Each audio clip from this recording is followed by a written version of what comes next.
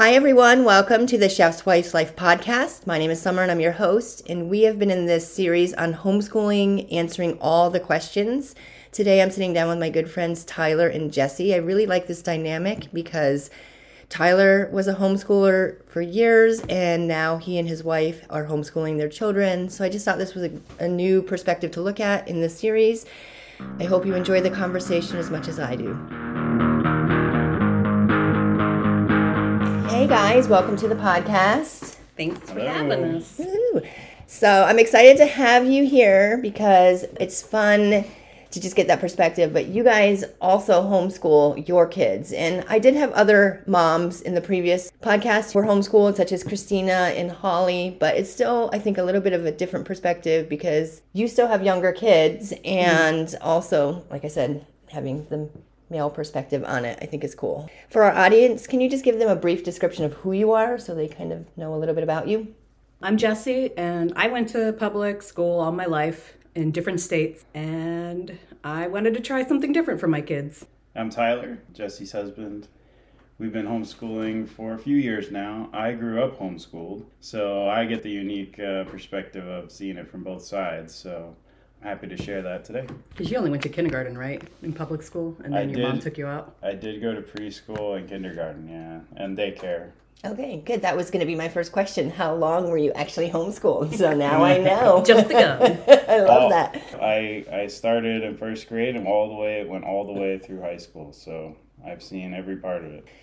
What kind of style did your mom use? Was it different throughout the years, do you think? We bounced between different curriculums. We used Abeka a lot. Mm-hmm. That was probably our main one all the way through.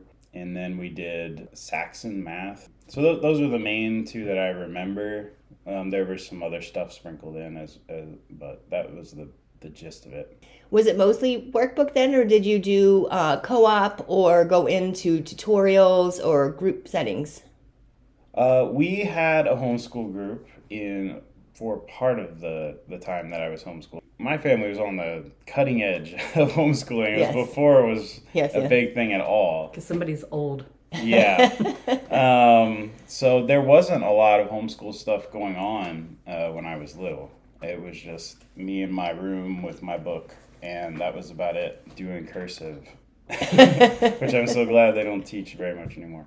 When we moved to Florida, we did find a homeschool group, and that was great. We met a lot of good friends through that. We did field trips. We went to museums. We went to all kinds of different outings that were educational. I got a lot more of that mixed in as opposed to just doing the book work, which I was definitely still doing. But yeah, there's a lot more. Everybody has their feelings on socializing. We have to hit it at some point. We've hit it in every conversation. I think it's bonkers, personally. Obviously, socializing would have been through co-op, but other ways that you felt like you were interacting with different people in different ages. Yeah, I think you get involved in a lot of different ways, just like you do when you're in public school. There's all kinds of, I played guitar, and I got into a band, and I played baseball, and I was going to church and being involved in public service projects. There's all kinds of ways for you to get out into the world and meet people. You're not stuck in your house every day. And so it's... That people think that, though. That's why we have to address it. Absolutely. I totally get it. I've heard it my entire life. My mom has heard it her entire life.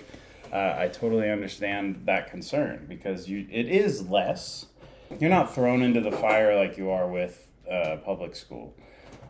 That's one of the big advantages from a parenting perspective is that you get a lot more control over your kids' friends group. Yeah. Like who are they making friends with? Like you throw them into school, they could make friends with anybody. You have no idea if they're going to be a positive or negative influence on them.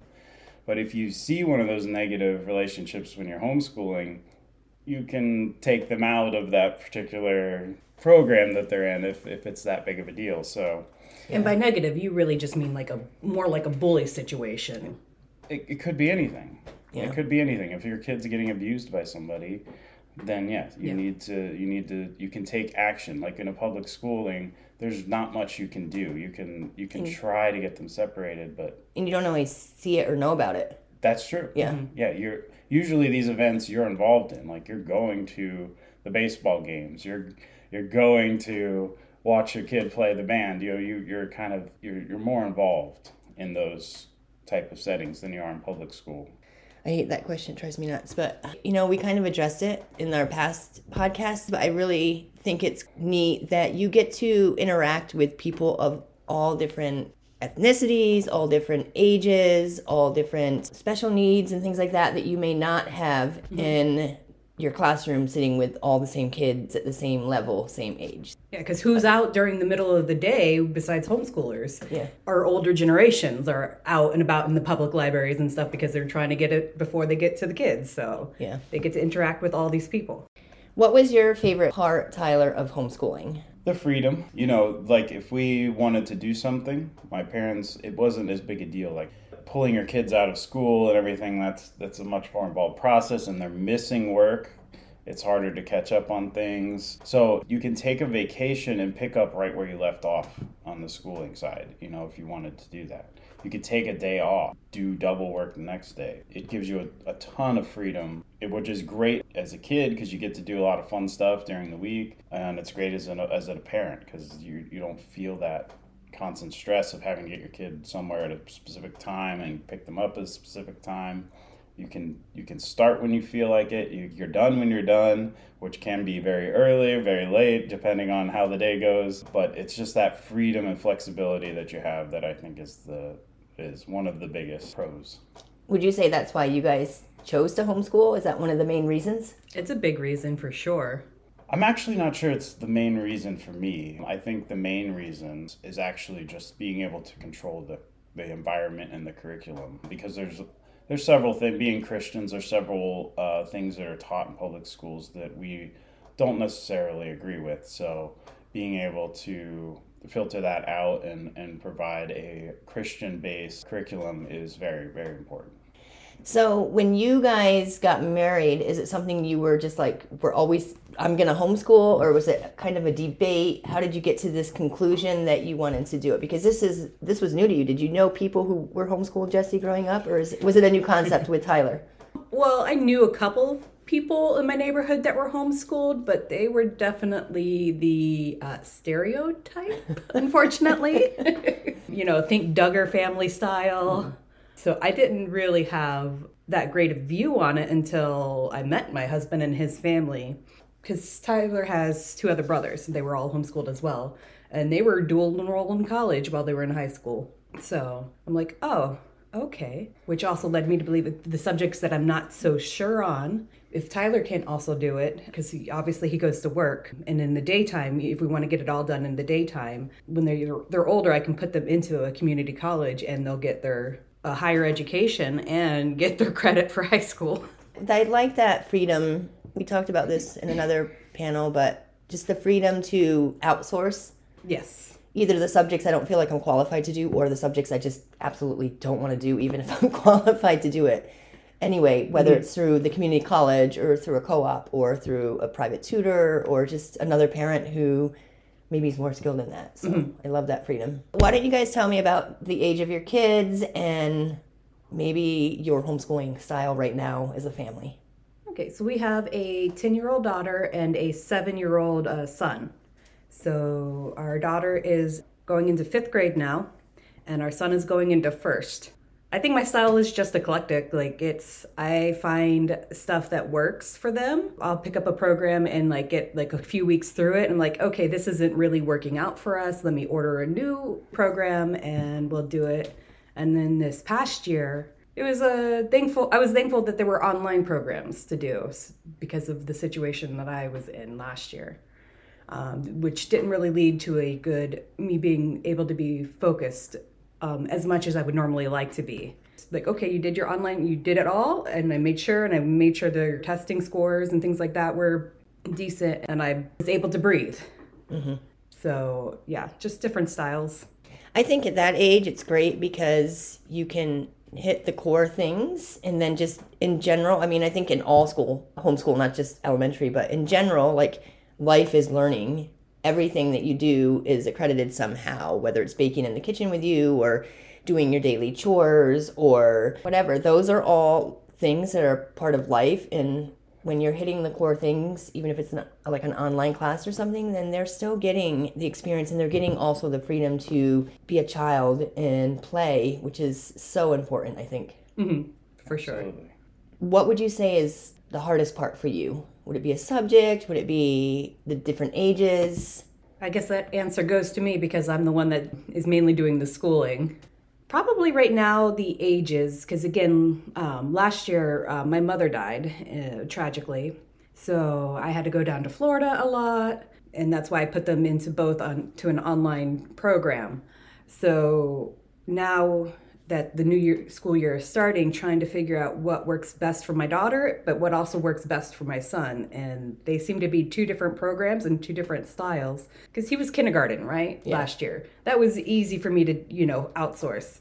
But now that he is first grade and starting a little bit more and more stuff, I have to, I didn't really have the time last year to kind of balance out and see what he was really like, how his learning style really is. Mm-hmm. Versus my daughter. So I think trying to find that right now is probably the harder part. So what do you guys do when you're having an off day? Because we all have them, right? Oh, God, it's not always easy. What would be your go-to method? Do you just take a break? Do you bring in the principal? Do you... I hardly bring in the principal. A couple times where the math got a little too hard for me. Not that fourth grade math was hard, but more of like I wasn't sure what they were asking for, and I was giving the alternate answer in a way. And I think my daughter's brain style, especially in math, is more like my husband's, where I just don't understand. I'm like, how do you solve a problem like that? We're both getting the right answer, but it's not clicking for me of how you guys are answering it, and definitely not the way I was taught in public school. So, there's math in particular. There's a lot of ways to think about and approach problems, a lot of ways to actually solve them. So everyone has a different way that works best for them. So talking about math, you create video games. That's your job. When you went into school doing your dual credit, did you know that was the direction you were heading? I knew that I wanted to do game development from a very early age. I didn't know exactly which aspect of that I wanted to do. There's several different aspects to it, but that was one of the great things about homeschooling is I was able to access my local community college for resources. I was able to learn some stuff on my own through books that I get from the library or videos online, all these different ways you can research these different topics and learn. And you have complete freedom to do that. So you can explore what you want to do in the future much more freely in a homeschool setting than you would be in a public school setting where they may not offer a lot of the specialized stuff. That they're very, very, very general in public schools. So it's hard to get that specialized. Like if you want to research a particular vocation, that's where college is set up, not high school. Do you want to bring that into your kids' education, like teaching coding and stuff at a younger age? Well, I mean, if they show an interest in coding, I'm not going to force it on them. I might, say, hey, let's try this a couple times and see how they're if they're enjoying it, if they're picking it up. If it's like a slog, then obviously, that's probably not for them. But yeah, we'll definitely be, as they get older, we'll definitely be exploring. I want to make sure that they know what they are interested in before they get to the end of high school, because I cannot tell you how many friends I had where they finished high school and they had no clue what they wanted to do. And that was really frustrating for me just as a friend, because I was like, I know exactly what I'm going to do, and I was already on the track. I was moving towards it already. And to see them just kind of like laying around the house after high school, and I'm like, what are you guys doing? Like, let's go. Like, let's go do stuff. There's a whole world out there. So I definitely want to make sure that my kids don't end up in that situation where they just flounder after high school. I think you have to find grace though, because my direction has changed over and over the years, and I'm just looking at Kai's perspective. He's not ready for college because he doesn't know what he wants, and I'm a firm believer in no debt. So going to just go doesn't make sense to me. But I think that as long as they have goals and plans and something they're working towards, whether it's, I'm not going to sit around home, I'm actually going to be working to make money and saving money or learning something along the way, that they're interested in. Obviously, we don't want people just sitting around the house. We're like, that's not happening. Yeah. College, it doesn't have to be college. It can be getting a job. You can go to vocational school. There's so many different options that you can get involved in. Just something. Yeah. Just something. That's all. But I think I'm also more with Summer. I'm like, it's okay not to know what you want to do at the end of high school because you're still young. You still haven't maybe found the thing that you haven't had the opportunity to find that thing that really clicks for you, that you're like, hey, this is what I like. This is what I really want to do now. I think it's all right. And I think that's also a different, both Tyler and I, like, he's very straightforward in the box. Like, he has his ducks in a row type of mentality, whereas I'm all over the place. I'm loosey-goosey. Our ducks are not in the row. No. My ducks are here, there. One is, out at Starbucks. One thing we have really still, that I've seen in my kids, like, just really good work ethic, and not just me seeing, but having it verbalized by all their employers. And so to me, I look at that as a win because they're going in to do their job and they're doing it well. Mm-hmm. And they're going to do it well until they figure out the next thing they want to do. But they actually have some sort of steps and goals ahead, I guess. For sure. Absolutely. For sure. If somebody asked you for advice on homeschooling because they were interested in it, what would you share with them? I would say to be flexible. Like I've said, I've switched up my curriculum a couple of times, even in the matter of a few weeks, because it's just not working out for us. I've read through it and I thought it would work, but when you're actually push comes to shove and doing it, you realize like, hey, this isn't working for my kid. And it's okay to be like, okay, I'm going to take a break. We can try to work on some of the papers while your new curriculum comes in, but, be flexible with it all. You'll get through it, you'll figure it out, and it'll be fine. Yeah, that's another huge advantage to add on to the list of, like, if your kid is not learning, picking up something very well, you can make a change. And that's much, much more difficult to do in a public school setting where everyone has to learn the same way. So that's a huge advantage. As far as advice goes, don't be afraid. I find when I've talked to people that they're a little bit nervous about it because they don't think they're smart enough or something like that, which I think is crazy. There are so many wonderful resources out there to help you teach. It's not difficult in the slightest. Once you get into that groove, once you get into a program that you like and it's working, it's a breeze. There are programs that take you every step of the way, both as the teacher and teaching the child. So there's nothing to be afraid of. It's very straightforward. Don't be nervous. I think that brings up a good question then. What qualifies you to actually teach? Yeah, here's the one qualification that you absolutely have to have. You have to love your kids. That's it. Yep. That's it. I love that. That's all you have to do. And you can homeschool.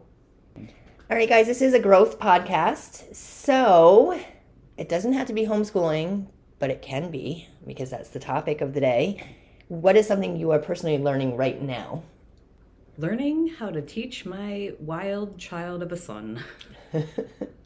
He's crazy. We love it. He's the class clown for sure. And he is just, he's a handful, but I love it. But, trying to figure out how to teach through that. That's been my whole life with him. Just trying to going through whatever with him. He just brings about a new way of thinking and a new way of doing things. And he gets out of trouble by being so silly. Have you ever had to try to punish a funny man? You start cracking up and then like any sort of semblance of punishment is over with.